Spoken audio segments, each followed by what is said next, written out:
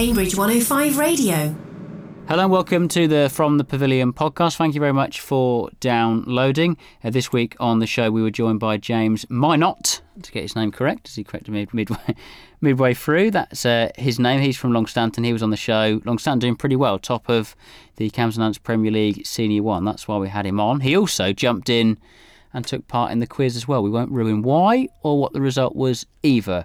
And alongside me, as ever, was Nathan Johns. Evening, Nathan.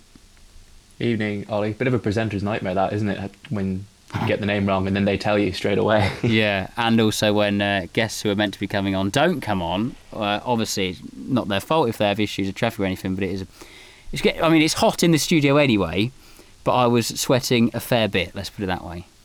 Yeah, I think you could tell that from some of the texts I was getting from you, but it was very well managed as always. Thank you very much, and likewise for yourself. Haven't played any cricket then on the weekend. What did you get up to if you didn't play cricket?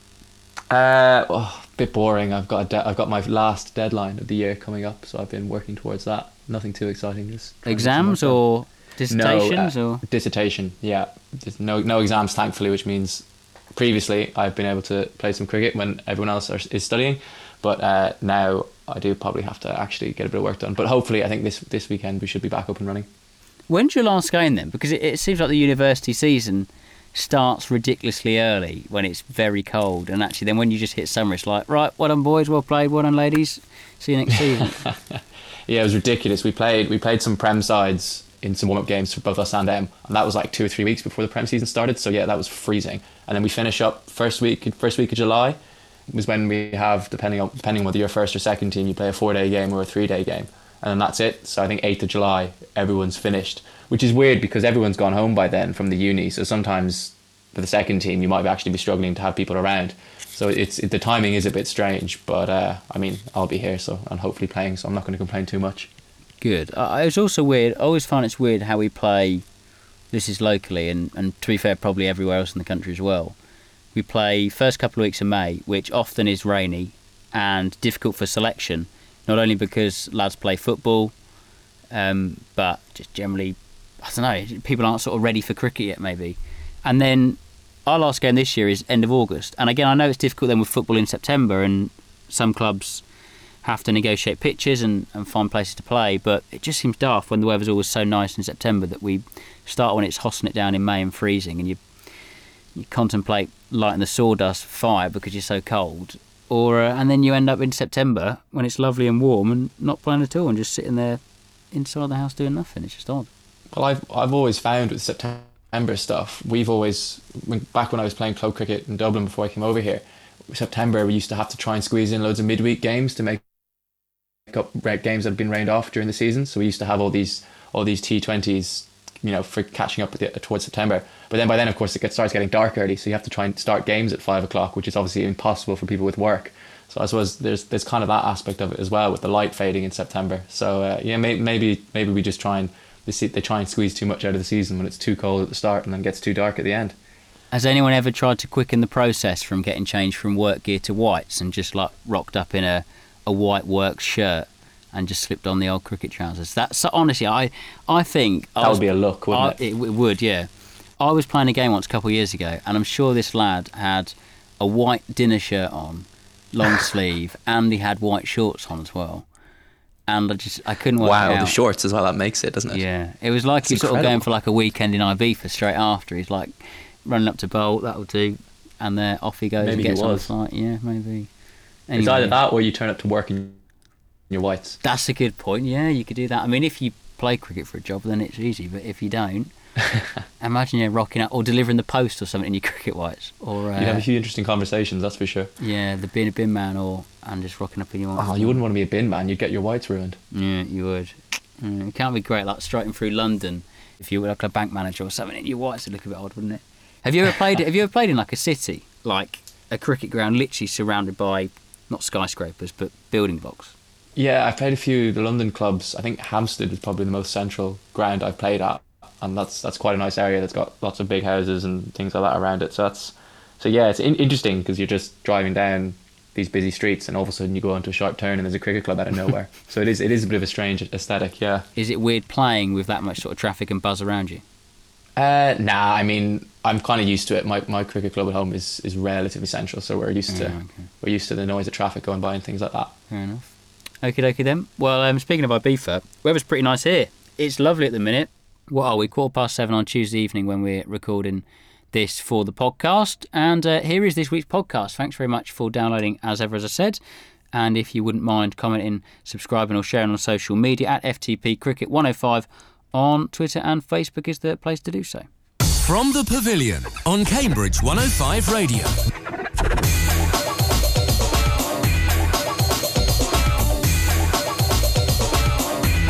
Hello, good evening and welcome along to the local cricket show where we round up all of the action from around the county in Cambridgeshire. You're listening to From the Pavilion here on Cambridge 105 Radio. My name is Ollie Slack, Nathan Johns alongside me. We'll also be joined later on by James Minott from Longstanton.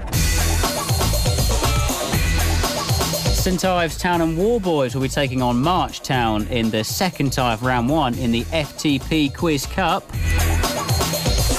And as ever, we'll be rounding up the local action in the East Anglian Premier League and Cabs and Hunts Premier League, as well as bringing you the latest from Triplo Ladies. James Minott will also be asking us his beer question too. You can vote on that on our Twitter pages. Head over to @FTP Cricket 105. We're also on Facebook. As I said, James's big question is up and ready for you to cast your vote. It's the pinned tweet. You don't even have to scroll down. Thank you very much for tuning in. And if you're listening on the podcast too, if you want to get in touch, please do. We're in the studio. We're live. 07919 070 490 is the number to text. You can email us studio@cambridge105.co.uk. Or as I said, social media @FTP Cricket 105 on Twitter and Facebook.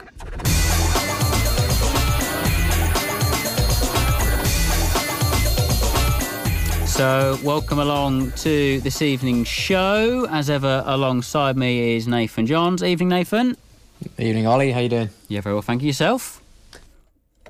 Yeah, not too bad. Not too bad. Did you get any cricket on the weekend? No, actually, I rested my knee. This can sound very old manish, this is. I sort of injured my knee on the first game of the season, and I've been playing through pain like a true warrior over the last few weeks. But I decided to give it a rest, given we had a decent turnout. Selection was good this weekend, so yeah, and we won. So I won't be needed this weekend either. What about yourself?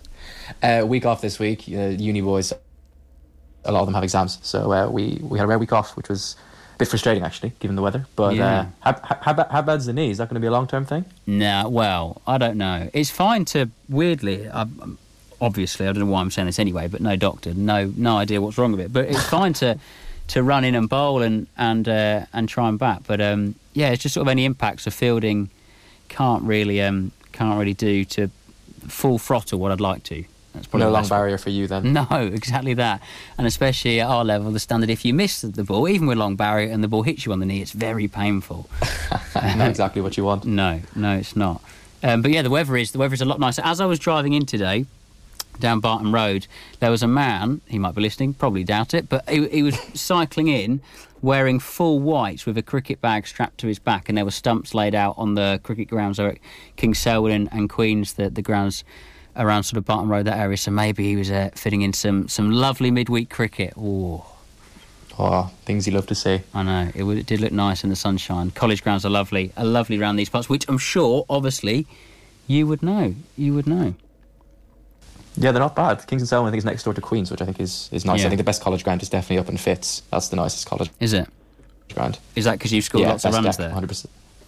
Well, I think everyone scores runs up at Fitz. I think the can't remember his name, but the groundsman loves batting up there, so I think he just makes nice decks that he can whack it round on, so everyone else cashes in as well, I think. I will hold you to that, yeah. Anyway, before we crack on with any local stuff tonight, it is the return of the T20 Blast on Wednesday, which is tomorrow if you're listening to the show on Tuesday night. But of course, over the past few weeks, in the County Championship as well, we've seen the magical return of crowds at all sports venues across the country. And as I say, county cricket has been no different, with members returning to their beloved county grounds for the first time since September 2019. Dan Feast, the COVID officer for Essex, has handled the operation at Chelmsford. He joined us now. Dan, thanks for coming on the show. Good evening, Ollie. How are you doing? Yeah, very well, thank you. Yourself? Yeah, not too bad at all. Not too bad at all. Just seen the team off down to Somerset, so they're getting ready for their first game tomorrow in the Blast, as you just mentioned. Yeah. How are they feeling?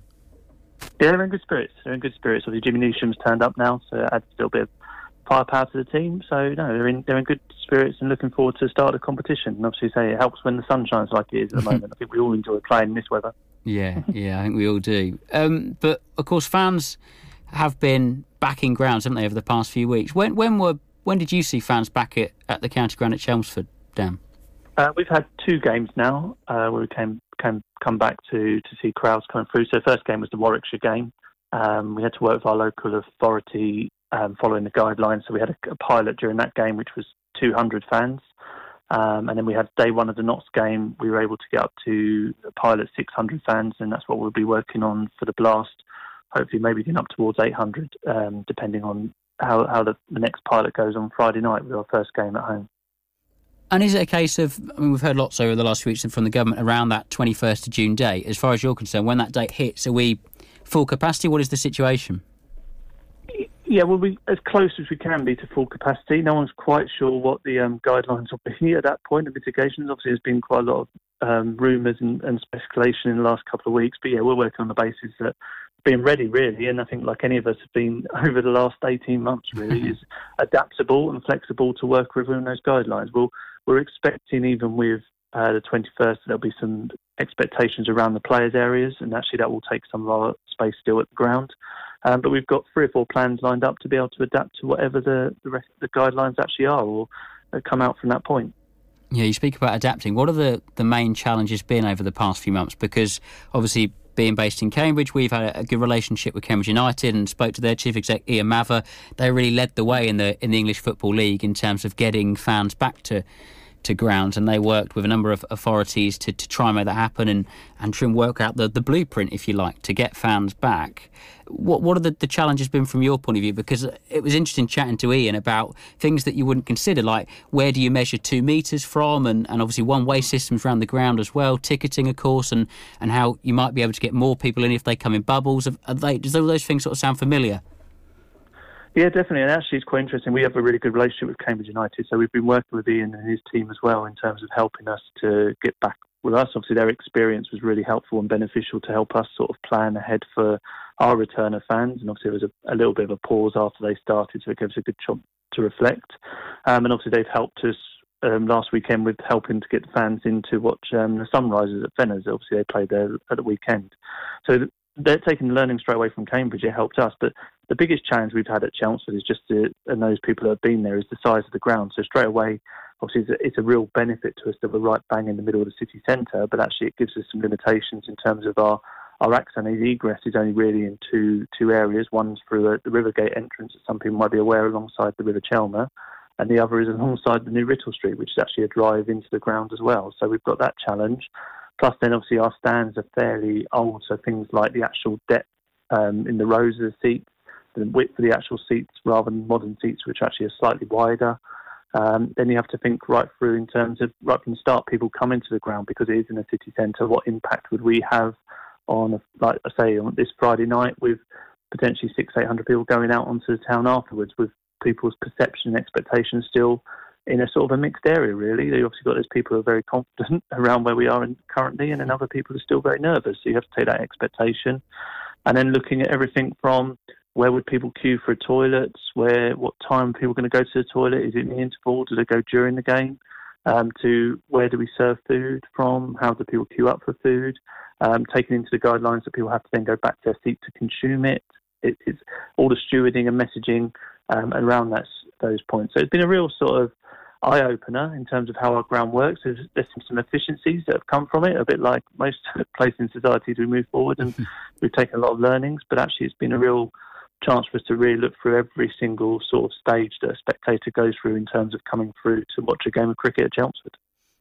And are you, as you're going along, collecting all this data to almost help, I say, other clubs? You mentioned Cambridge United helping you. Are you doing the same, collecting data with regards to, in these pilot events, of maybe people whether they've tested positive or negative after coming to the ground? Have you been asked by the government to collect all this data to try and help other clubs as well? No, we haven't been asked to collect any of that sort of information from those points. We do, obviously, normal sort of player spectator survey to feel how they're coming back from. Some clubs have done this sort of survey around players, spectators, to see whether people were planning to have a flow test after they've been to the ground, or what was their expectation on visiting.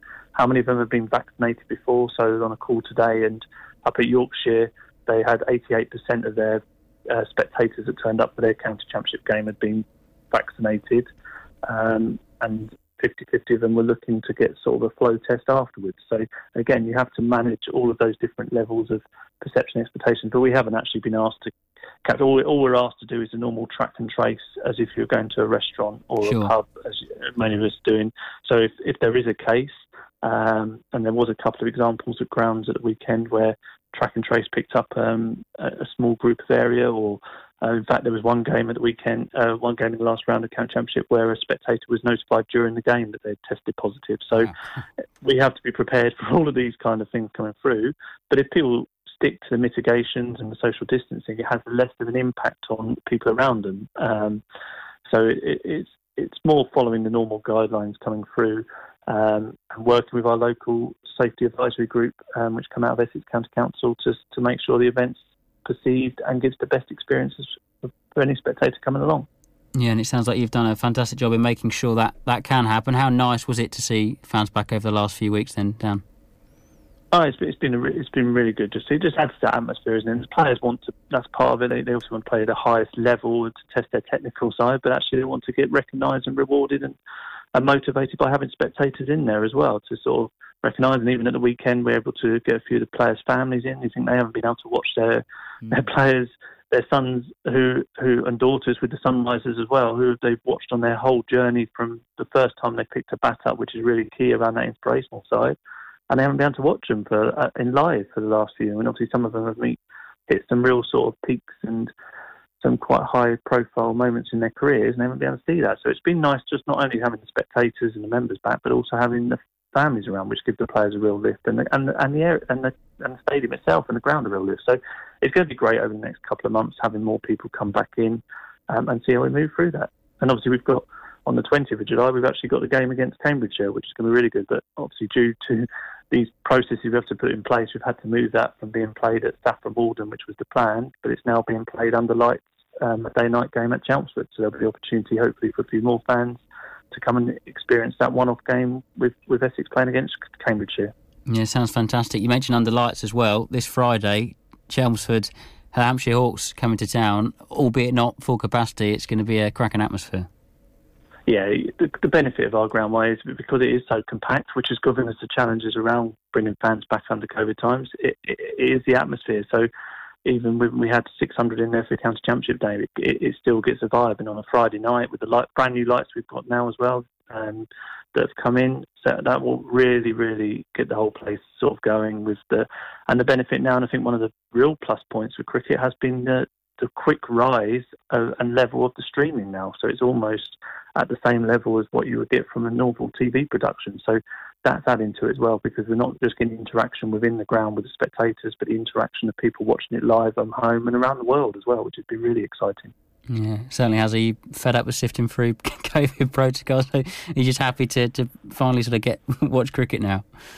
Yeah, finally get people in, and just having people around the office has been quite nice, and bumping into some familiar faces and seeing and having a conversation, and sort of just having this opportunity to really sort of explain the processes that we've had to go through and follow. And I think we're all in the same boat, that we're just waiting to see what happens on the 14th of June and what the next steps are really in terms of bringing more people back into the ground. But more than anything, and it goes into our second 11 coach this week, whereas they didn't play last year. It's just great that we're back out playing cricket, and as you say, that there's nothing beats on a sunny evening seeing someone in their whites going off to play a game in the evening.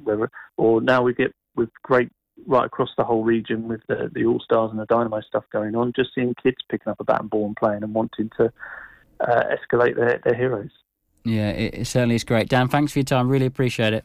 No problem at all, Ollie. And anytime we can help, and I say for your listeners, look out for that 20th of July, because if we are getting up to capacity, it's going to be a great evening at Chelmsford for Essex versus Cambridgeshire, playing under lights. So it'll be a good opportunity for people to come down and watch cricket live, which they've been starved of for 18 months. Very much looking forward to it. Thanks, Dan.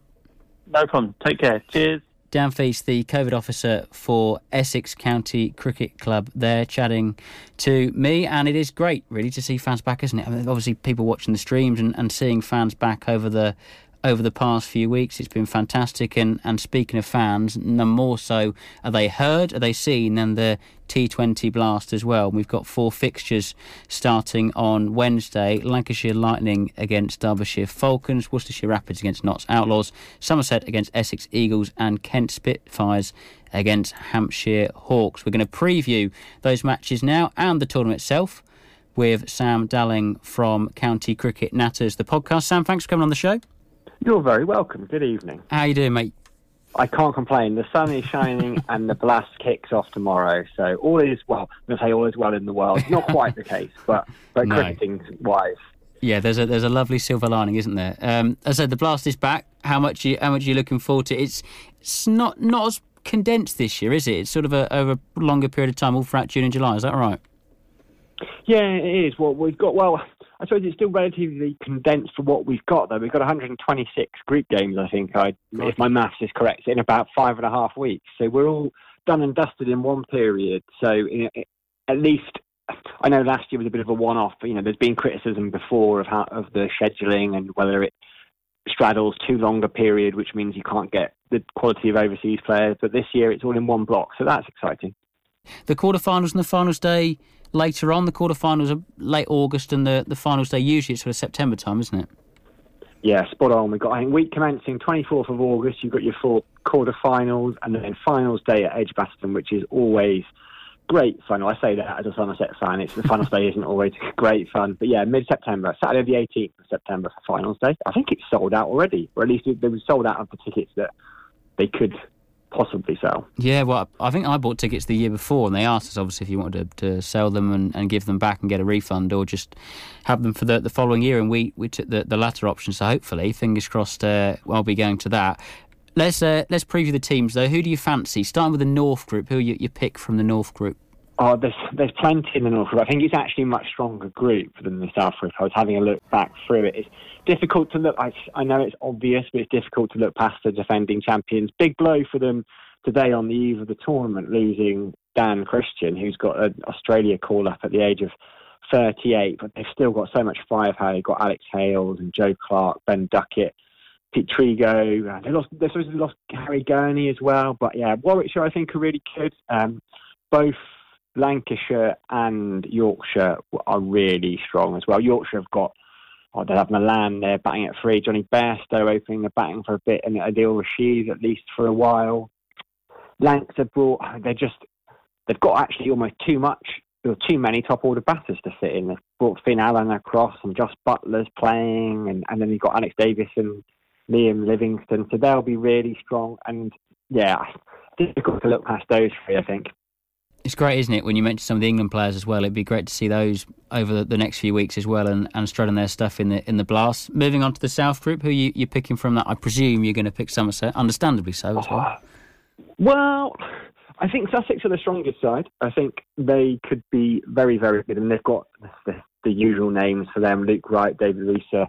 Ravi Bopara had a bit of a lean first summer for them last year, but I expect him to bounce back. You got Chris Jordan and Tamal Mills, Phil Salt. So I think Sussex are really strong, even before you take into account the fact that Rashid Khan is going to arrive for the second half of the season. Surrey were really good last year. I mean, they made the final, the Grant, so I think they'll be decent again. And Hampshire Hawks, they're always strong, and they've just got quality throughout that batting order. And Darcy Short, he was over in 2019 with Durham, and he got 483 runs at 44, I think. So if he fires, they're going to have a very good top order. And then, of course, this kind of cult favourite, Colin de Grandhomme, is going to come in for the second half of the season. And he's all over social media at the moment. So, yeah, Somerset have got a chance, but I think they're a young side. It's a very different side to the kind of power hitters of a decade ago. So it'd be a young side. Could go one or two ways for Somerset. Who's your pick then for the best overseas, the guns to look out for? Oh, for best, I'm looking forward to watching Finn Allen. I mentioned him a bit earlier. He's not so well known. He plays in the same Wellington Firebirds side as a young lad called Devon Conway, who we've all probably heard of by now. But he actually outscored Conway in last year's Super Smash. I think he had about 500 runs as they won the title. It ended up getting an IPL gig out of that. I don't think he played many games, but just the experience to be over there. Now, of course, it was called off early, and it's only a small sample size, but actually if you look at the T20 strike rates, it is the highest in the world. It's 193.93. Now, granted, it's only something like 16 innings, but still, that's an impressive start, so he could be one to keep an eye on. And as we've already mentioned, crowds back, it's just so good, isn't it? But I think white ball cricket needs crowds back, doesn't it? It feels right when they're there. No, it really does. I was chatting to someone earlier about a couple of games I was at last year. Weirdly, 2 weekends in a row I was at tied games. There was one at Lords, Middlesex versus Kent, where Kent were absolutely flying, Zach Crawley and Daniel Bell-Drummond at the top of the order, and Middlesex pulled it back. And then at the end, there was a last over, and I think they only needed 6 off the last over. I'm trying to think who bowled it. But it was the kind of game that would have had a full Lords. There would have been that tension, absolutely buzzing. But with no one there, the game kind of finishes and the players don't really know what to do. You sort of shake hands and walk off. But there was no it's very muted celebrations. And the same the week after, actually. I think it was, who did I see? Maybe Essex versus Kent was a tie. But yeah, it just needs the crowd. I was at Somerset this weekend, and the first wicket I saw, it's red ball cricket, but just the cheer when a wicket fell was kind of spine tingling. It sent shivers down my spine. Yeah, I think that reaction will be echoed across so many different people throughout the country, because they'll be delighted to have people sitting in the ground with them. They'll be delighted to be in the grounds themselves. Sam, thanks so much for coming on. Really appreciate it, mate, and we're looking forward to the blast. You're very welcome. Thank you for having me. Sam Darling there of the County Cricket Natters podcast. Up next, we'll be turning our attentions to local cricket and running up the action from the East Anglian Premier League and Camden Hunts Premier Leagues too.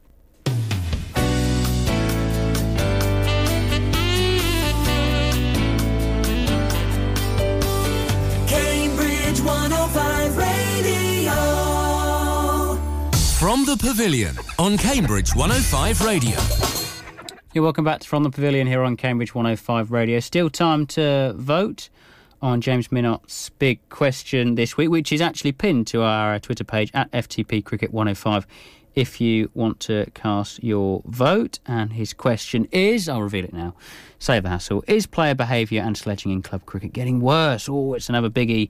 And as I said, it's our pinned tweet on Twitter. You can cast your vote. Let us know. We'll be discussing it at around about 6:50 this evening. It's time to wrap up the local cricket from the weekend, though, and start with the East Anglian Premier League, as all 4 of our local sides were once again in action this week. It's Whites and Red Bulls, remember, and Sawston and Abraham continued their unbeaten start with a 90-run victory over Mildenhall to stay top. Mark Smith was the pick of the bowlers, taking 5 for 20, as Mildenhall were all out for 105. Saffron Walden took 16 points from a draw with Copdock and Old Ipswichian to move up to 6th in the table. Alistair Russell starring there with an innings of 92, whilst Burl Exing sadly lost once again, going down by 7 wickets to Bury St Edmunds. But good news for Cambridge, as they managed to get their first win of the league season. After posting 174, aided largely by Daminda Ranawira's 97, Captain Lewis Hill led by example with a fantastic spell of bowling, 7 for 50 off 14 overs, propelling his side to a narrow 11-run victory. I caught up with Lewis yesterday, but no, not to talk about his 7-fer. I couldn't let him gloat, as Cambridge were also victorious on Sunday in the National Club Championship against 2019 champions Swanston, chasing down 210 from 40 overs on the very last ball. The win takes them through to the regional final against Peterborough Town. Before then, they have the chance of facing a club from anywhere in the country in the last 16. So after a below-par start to the campaign, does Lewis feel like his side have rather turned the corner? We were a bit unfortunate with the weather leading up to that T20 competition. We had 3 games rained off in a row, so there was no chance to get any momentum built up. But the T20 was a great opportunity for us to kind of go into a format with a bit more of a relaxed and sort of positive mindset. Obviously 2 wins there, and we've not looked back since, really. So it's been a great run of games for us. We had a close game against Copdock, it was a few weeks ago, where we had the 9 down and we were 1 wicket away. We got 250 and they restricted them to less than 120. So that was a great effort from the lads. And then on the Sunday in the national comp, we beat Frinton, who are obviously a very strong outfit. And then, we've continued that form into this weekend, beating Great Witchenham, and then obviously the national club champions Swanston on Sunday. These national competitions are really enjoyable to go far in. I did it a few years back now when I was a little bit younger, but I know how enjoyable it can be to get into the later stages and the later rounds, and with the restrictions sort of easing and things, hopefully as you get to those later rounds, the crowds will tend to come in, you get some good turnout, you play in front of some decent atmospheres. So every game we play in, we play in it to win. We're not playing in it just to take part. So we'll be looking to the next round now and be trying to put a very strong team out again, and we'll see how we can win that one. Fixture list hasn't been too canty. Just as you look like you're hitting your straps, you have the visit of the league leaders in the East Anglian Premier League, Sawston of Abraham, this weekend. Not many teams have seemed to have found a chink in their armour so far. Bearing in mind they're a local side and you know them pretty well, do you think you, as skipper, you'll be able to find that chink at all? We always believe we can beat anyone. I think the league this year especially has shown that there's no given result, if that makes sense. That everyone seems to be beating everyone bar Sawston, who have obviously won all their games. So this league is so highly competed in that all it takes is one or two people to play well, and the game can be one way or the other. But a lot of the players know each other from both teams. We've probably grown up around each other, playing with and against in sort of junior cricket and maybe sort of Cambridgeshire cricket as well. So we know the players quite well. We probably know their strengths and weaknesses better than maybe some of the other teams. But we definitely are going into that game believing we can win. Yeah, so Lewis Hill pretty confident. Why shouldn't they be after a good few weeks? Cambridge are up to 9th in the APL table, but host leaders Sawston and Abraham this weekend. 10th place Burn Lexington travel to Mildenhall, and they'll be hoping Saffron Walden in 6th can do them a favour when they make the trip to 11th place Horsford. Remember, there's 12 in the division. Time now to talk the ECB T20 Cup. Triplo were in action on Sunday, defeating Dumbleton by 8 wickets in the Midlands Regional Semi-Final. Izzy Routledge had an excellent day out, bowling a tight spell of 1 for 17 off her for 4 overs in the first innings, before she anchored the chase with an unbeaten 64, those 64 coming off 61 deliveries. Earlier today, I caught up with Izzy to ask her about her performance. Yeah, it was really nice to get some batting in because I'd been away from cricket for about a week. So it was nice to be back, and it was a really gorgeous pitch to play cricket on. We were in the hills in Worcestershire or Gloucestershire, in front of a massive hotel. And it was just a really nice wicket to play on. It was nice to score some runs there. Sounds lovely. I wish I knew it was like to score some runs this year. Talk to me about the tournament itself. So this, I believe, was a regional semi-final. So what happens next? You've got Berkswell in the regional final for the Midlands, so I believe. So what happens next if you win that? So if we win the regional final, we'll be through to the national one. So all the regions will play together, which I believe is the last 16. So we should be against the top 16 teams in the country, which is very exciting if we win. Very exciting. So what do you know about the other potential 15 teams should you win? Do you see this as a winnable tournament? Well, I don't really know that much about the other teams. So obviously, at Triplo, we're very Cambridgeshire based. So we normally play Suffolk, Norfolk, that sort of region. So it'd be quite interesting if we sort of play somewhere against Lancashire, Yorkshire, because I've never played any of the clubs there. You only come across them sort of in a county arena. So I don't know what's coming up, but looking forward to it. And what about your own personal form? I've got written down here, you're averaging 40 this year. You must be enjoying yourself. Yeah, it's been okay. Yeah. I had a few sort of dismissals that I'm annoyed at, a couple of 49s, but hopefully it will continue, especially running into the EAPL. That's the big one for Triplo that we want to win. Moving on to the Camden Hunts Div 1. Fresh after moving to the top of the table with a victory over Histon last week, Eton Soken made it 4 wins from 4 with a convincing 130-run win over Cambridge seconds. Joe Doborn bludgeoned to 76 off 39 to help post 258 before taking a very miserly 3 for 6. Elsewhere, Foxton notched up another win, seeing off Cambridge St Giles by 6 wickets. Tade Carmichael fell 6 runs short of a ton for Foxton. Vanj Bajaj for St Giles did what Tade couldn't, scoring 111 off 130 balls, including 7 fours and 6 sixes. That was the top score of the week in Div 1. Elsewhere, Histon coasted to an 8-wicket victory over St Ives Town Warboys, with Kieran McKenzie the pick of the bowlers, taking 4 for 35. Wisbech Town saw off Ramsey by 49 runs. As Stanford Town Lynx were run close by Marchtown, but ultimately came out on top by 17 runs. Scott Chamberlain taking 6 for 29 there. That leaves the league table as follows. As we mentioned there, Eton Soken stay top, followed by Histon, Marchtown, Stanford Town.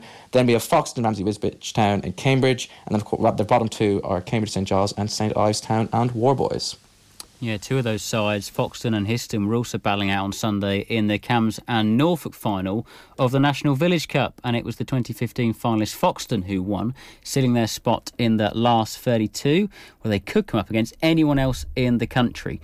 298 off 40 was the target they set Histon, but they were all out for 197, with Rakshit Rao tearing through their middle order with 5 for 38. I caught up with a man bowling in tandem with him, Ravi Mahendra, who finished with figures of 2 for 36. We take the competition seriously. The village certainly buys into it, all the players buy into it, and it's a fantastic sort of prize to play at Lords in the finals. So, it is a 40-over game, so it's slightly different to our Saturday cricket. There's a real emphasis on having that fifth bowler. I think the depth that we have at our club at the moment, it really does lend us towards having a well-built team for the competition. Yeah, I think the experience is a massive one as well. People often tend to find that extra bit of motivation because it is a knockout competition. I know we've spoken previously before about, certainly on Saturdays in the Tucker League, when you get into July and August and some of those games are sort of dead rubbers, it's difficult to find that motivation. But when you are playing knockout cricket, it is, you do find that extra bit of motivation from somewhere. And often it's, moments of brilliance. So in the previous round against Eton Soken, we were, I think, 46 for 7. And Adam Webster, who's club captain, he came in and hit an unbelievable 70, which propelled us to 150, which ended up, being the difference. Similar on Sunday, things just went well for us. We won the toss on a good pitch. Our top four batsmen, came off and got close to 50. I think Adam got 70 again. Like I said, it's just having that extra motivation, knowing it's knockout cricket. It does really make a big difference, I think. And if it was the FA Cup, I'd ask you if you're dreaming of Wembley. So, are you dreaming of Lords yet? I mean, there's a few rounds to go, isn't there? Yeah, there are a few rounds to go, and this is where the competition really gets interesting because, again, some clubs are a bit of an unknown. So the draw is on Wednesday to see who we've got in the next round. Usually we play the winner of the Suffolk or Hertfordshire area. We'll see what happens on Wednesday. But you can often play against teams who you've never played before. And again, playing cricket on a Saturday, you know who the opposition key players are, whereas playing in this competition against clubs you've never played before, everyone that comes into bat could be a gun. Any bowler that comes on could be, their best bowler. So you've really got to be on your game. And I guess, like I said, that competitive nature that we have at the club and that the maturity and ability we have just to raise our game on a Sunday, I think is something that we really pride ourselves on. So, hopefully that can continue. But we're not thinking of Lords yet. I think we are, at least 5 rounds away. But certainly excited about who we've got in the next round. It sadly wasn't as good a weekend for Foxton Twos in the Cambs and Hunts Prem Div 2. They lost by 7 wickets to Saffron Walden. Finn Carston there with a 4 for Walden, lifting them into the top 2. Old Lesians beat Ufford Park by 34 runs to claim their first win of the season, moving them up to 6th. George Houghton held their innings together with 84 from 111 as they posted 203. In Division 3, Ed Fletcher had a pretty good day out for Burwell and Exting Twos. Eton Soken Twos were, at one point, 156 for 3, but only 8 runs later were 164 for 8 as Fletcher took 2 wickets in 2 balls. They finished on 182, Fletcher ending up with 3 for, before scoring 91 not out to win the game. Up to 3rd as a result. Sawston and Babram Twos remain on top despite their loss to South Hill Park. Yeah, and we're going to continue moving down the pyramid as we welcome on this week's guest, James Minott from Long Stanton. Grasshoppers, the side who are top of the Cambs and Hunt Senior 1. Thanks for coming on the show, James. Hi, Ollie. Thanks for inviting me. It's Minott, by the way. Sorry. Mr. James Minott on the show. I'll let you off. Thanks. You sound like you're in some sort of supermarket somewhere. Where are you? No, I'm in the pavilion at Long Stanton. We've just had nets, so I had a bat and then just been listening to you the last 10-15 minutes. Oh, good. How did the bat go? All right? Yeah, all right. I was just trying to whack everything a bit too much. You get that way in the nets, don't you, sometimes? It's hard to try and replicate the same mentality is what you'd like to do out on the square, but no, it went all right. True, very true. But it seems like it's going all right out on the square as well, top of the table, and you must feel in pretty good form. Yeah, it's not going too bad, although we have managed to win and lose 3 games, but because we've managed to get every game on, the verti draining at the ground's pretty good. So we've managed to get a couple of games on that other teams had got rained off. So that's worked in our favour. But hopefully that means that we can take advantage of that.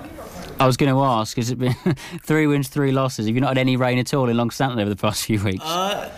Well, yeah, maybe we've been a bit lucky, but it was pouring it down a couple of games. But yeah, as I said, the verti draining and we've just got tarpaulin covers that seem to be more effective than the expensive covers you roll on, because as long as the rain doesn't get under the cover, then the pitches are all right. So, yeah, we've been lucky in that respect, maybe.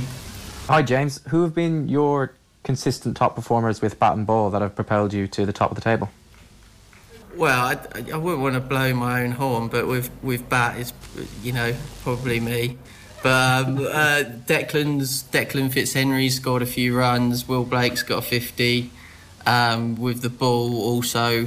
Declan's probably been our standout bowler, and then everyone's chipped in around, and joggers, we call him joggers.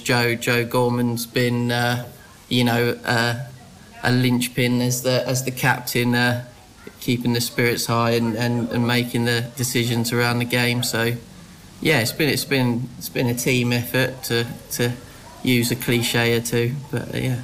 Are you ex-Histon as well, James? I seem to remember sort of scrolling through scorecards of years gone by, you to play for Histon, is that right? I played for Histon for what must have been 7 or 8 years and left in 2019. What attracted you to the very sunny Long Stanton then? Yeah, I don't know. You probably haven't got enough time for me to discuss it all, but I just sort of wanted a bit of a break from cricket, and I wasn't going to play in 2020. And then all of this virus that I think you might have heard about that's gone around the place meant that I could only stay at home or possibly go and play a bit of cricket. And I play football for Long Stanton, and about half the side that play cricket also play football. So it was like, just come down, after the football season, and then I discovered a bit of love back for the game and just take it from there, really. And you've a week off next week before a trip to Royston. Is it frustrating not playing this weekend to build on the momentum of going top? Yeah, probably. But I can just sit out in the sun, read the book, watch the England play cricket or something. I mean, life goes on outside of Saturday cricket, doesn't it? So maybe it doesn't for some that I play against, which maybe leads into our chat in 10, 15 You're teasing minutes. us, James. You're teasing us. But not really. I mean, it might be a sunny day. It might be nice to be out hitting a ball around. But I mean, before Saturday, we'd lost the last 2, so momentum is a short-based thing if you look at it in that respect. So just take it as it is. It's a week off. You can go and do whatever you want, and then come back and everyone's raring to go. It sounds like, James, that you'll very much be looking forward to having that break off and putting your feet up this weekend. We're talking more to James after the break, and hopefully we'll have a quiz for you. Cambridge 105 Radio. From the Pavilion on Cambridge 105 Radio. You're welcome back to From the Pavilion here on Cambridge 105 Radio. I think it's now time for the second tie of the FTP Quiz Cup Round 1. Last week, Histon Said Hi defeated Burl Exling's James Hickman. This week, it's St Ives Town and Warboys up against March Town. I'm delighted to say, hopefully, joining me from St Ives Town and Warboys is Matt Milner and March Town, Stephen Wallace. Are you there, gents? Yeah, I'm with you. Are you there, Stephen? Is he there? Is he there seeing the classic problems of Zoom? We'll see if we can get him working. Anyway, I'll just quickly explain the format to you guys and to anyone listening at home as well. So you'll be competing against each other. I will give you 6 possible answers and a question. The player going first takes a guess. If they are right, they get a point. If they don't, play then passes across to your opponent. If they get it wrong, player returns to your opponent until there is one answer left. To decide who is going first, you'll answer a separate question. Closest wins. We better check if Stephen's with us, because otherwise it's not much of a quiz, is it? If it's just Matt against himself. Although it's good for you, Matt, but not good for Stephen. Well, I'd do my best to lose, I think. It doesn't look like Stephen's got it working. Well, I tell you what, we have got a replacement ready and waiting. We've got James Minot from Longstanton with us. So James will have to jump in Stephen's hot seat. James, are you ready to take on the quiz? I mean, I haven't prepared for it, but sure. Sounds like a yes to me. Yeah, that'll do. Ahead. Do you understand the rules, guys? I don't. I was a bit phased out. You weren't listening. All right, that's right. Well, what was it? First one to buzz or something? I'll clarify the rules now, James. So sorry, that's I right. feel like I'm doing terrible. Well, not your fault. So you'll be competing against each other, and I'll give you 6 possible answers and a question. The player going first takes a guess. If they're right, they get the point. If they don't, play them passes across to your opponent. If they get it wrong, player returns to your opponent until there is one answer left. And to decide who's going first, we'll answer a separate question, and the closest to that answer wins. Do you get it now, James? Are we there? Oh, more or less, I think, yeah. Good. Well, just go for it, and then we'll see how it goes. Brilliant. Let's go for it. So the first question is, Darren Stevens clinched his second 5-foot of the county championship season last week against Northamptonshire, but how many first-class 5-footers has he got? Matt, we'll go with you first. What do you reckon? I'll go with 9. 9. And James, what do you reckon? Oh, I've got to go 10 then. Is that like unsporting? No, not what you can do. You like. The answer's 31. So James takes it. So you're in control, James. So this first question is for you. Are you ready? Yep, sure. So excluding the 2 men who reached 3 figures in the first test between England and New Zealand at Lord's, who hit the next highest individual score? Was it Dom Sibley, Henry Nicholls, Joe Root, Ross Taylor, Ollie Robinson or Tom Latham? Who are you going for, James?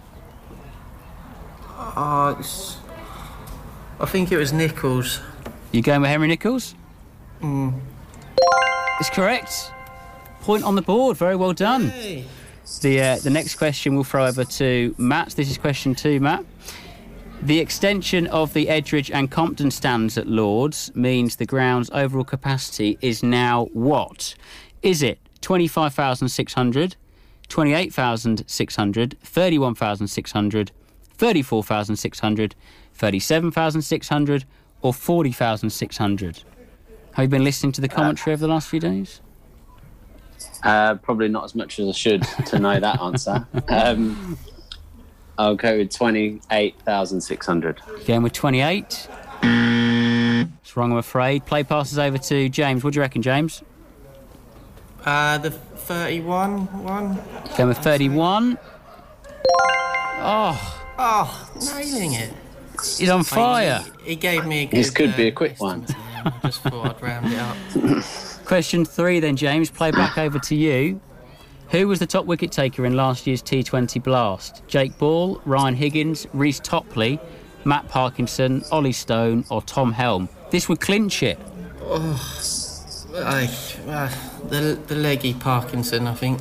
You going with Parkinson? I'm not really sure. It's wrong. Throw over to Matt. What do you reckon? Higgins. It's wrong. Throw back over to James. What have we got left? Jake Ball, Reece Topley, Ollie Stone or Tom Helm? Topley. It's wrong. Back over to Matt. Topley, Higgins and Parkinson are gone. Ball, Stone and Helm is left. Helm. You going with Tom Helm? James. Jake Ball and Ollie Stone left. Ball or Stone? Yep. Oh, for God's sake. I don't have Ball. Jake Ball is right. No. Oh, well done. Well done, James. Last minute substitute and you've done it. Matt, commiserations. How do you feel? It's about our luck this year anyway. Oh, Matt, you've been a great sport. Thanks for taking part. Really appreciate no worries. it. Cheers, mate. Matt Milner there from St Ives Town and Warboys. James, you're through. Well done. Well, does that mean I have to come back another week then? Well, what's going on? You don't. It's true. I guess. Yeah, you weren't involved in this process 15 minutes ago. Yeah, if you want to, you can come back again. Yeah, no, it's been quite entertaining actually. Thanks for that. Yeah, or someone else from Longstanton, either or. Yeah, we could mix it up. Yeah, if anyone else would like to. There you go. Well done. So congratulations to James Minot. He makes it through to round 2 of the FTP Quiz Cup. Congratulations to him. After this very, very, very short break, we'll be getting James's big question. Cambridge 105 Radio. From the Pavilion on Cambridge 105 Radio. Yes, I know people have realised, but we are quite tight for time this evening. Nathan and James are with me still, and we've got James's big question. James, I'll let you do the honours. What is it? What was it phrased as? Do you know what, James? I'll do it for you. Is player behaviour and sledging getting worse in club cricket? So you asked this question, and earlier you alluded to the fact that it might be. So I'll let you give your views first of all. Yeah, I don't really know. I think it depends on the club or the atmosphere between you and the club you're playing against, or if they feel they've been wronged in some way. But I don't know. I just find maybe at East Anglian Premier League and the level above, it's much more like sort of professional. You know, there's just the standard amount of sledging. But in the league or two below, I won't name names or clubs. I feel there's a few players that think they're a bit better than they are, or a few clubs that think they're a bit better than they are, and they, use that to have an edge over an opponent, and I don't really agree with it. Well, I mean, I'm not a big fan of sledging, full stop, but I think it does have a part in the game. But there's a big difference between, a bit of ribbing and a bit of like, he can't play cover drive, he's shocking to abuse or something personal about your family or. Yeah, of course. Nathan, what's your thoughts on this? I mean, well, it's interesting because it's actually been a while since I've played club cricket and playing university cricket. I think it's not as prevalent with the uni stuff. I suspect that might just be because everyone's in around the same age. You've got a bunch of lads all between 18 and 25. And I think in my experience playing club cricket, a lot of the sledging has come with, either a young guy thinks he can have a pop with an older lad or the older lad tells him to pipe down. So I think when you've got guys who are all in and around the same age, it's probably not as big a deal. What do you make of the introduction of stump mics? It's been around for a while, but the fact that the ICC can now effectively review the footage, the audio footage you get from stump mics, because we knew Jos Buttler, didn't he? I think it was the last tour down under, in South Africa, got into a bit of trouble for something he said to Vernon Philander. Do you feel that the introduction of stump mic now means obviously it's players at the top level will get picked up more, and that could filter down? I guess these players are role models at the end of the day, aren't they, James? Yeah, I guess so, but I don't know. There's a difference between some of the sledging that goes on in the international game, which you could look on YouTube and see a few clips and it'd be quite amusing, and then the stuff that crosses the line, and I've had stuff like my parents should disown me, or you'll never get a girlfriend, or this or that. It's just like what are you talking about? This is a game of club cricket, and whether that comes down from TV, I don't know. I just think it's some sort of angry men that have not got just getting their frustrations out of life or whatever's going on in the world on the weekend, and it's only a minority, but I don't know. I kind of prefer it so far this season at senior cricket. You've had there was a game at Needingworth and George Smith, the ball hit his pad, and he told the umpire it wasn't a wide, it hit my pad, and they go and change the decision, and that's overly the top in my opinion of sportsmanship. But it just shows that I want to I'm spending a weekend with you, with the opposition as well as myself, as well as my team, and I want it to be pleasant to play with you every year and have a beer after like the game. Like you play hard, but that's the sort of environment I pay to play cricket. I want it to be, you know, you want to win and you want to make it difficult for the batsman, but you want a nice environment to play cricket with and play the same players every year. And sure. Maybe if certain players of certain clubs are going to hear this and not be too amused by it, but one thing I must say is, you know, I guess if I don't walk when I nick it first slip, that does rile them up somewhat. But you don't nick it, James. That's the thing. So you don't have to worry about that. In a few seconds, we haven't got long left. Just in a word, just answer your own question then, James. Is it getting worse? Yes or no? Don't know. Oh, he's bottled it. From the Pavilion on Cambridge 105 Radio. What a bottle job. Comes on here, asks his big question.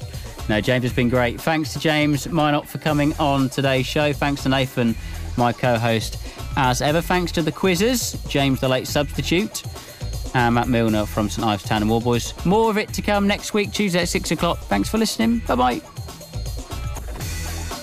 Cambridge 105